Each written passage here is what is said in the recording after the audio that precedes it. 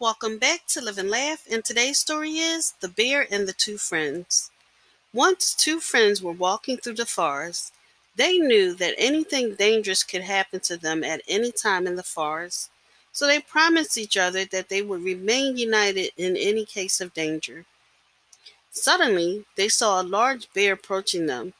One of the friends at once climbed near a tree, but the other one did not know how to climb. So, being led by his common sense, he lay down on the ground, breathless, pretending to be a dead man. The bear came near the man lying on the ground. It smelt in his ears and slowly left the place. Because the bears do not touch the dead creatures, now the friends on the tree came down and asked his friend on the ground, "Friend, what did the bear tell you into your ears?" The other friend replied, "The bear advised me not to believe a false friend. The true friend is the one who always supports and stands by you in any situation." Thank you for listening. If you know anyone that could benefit from this story, please go ahead and share it.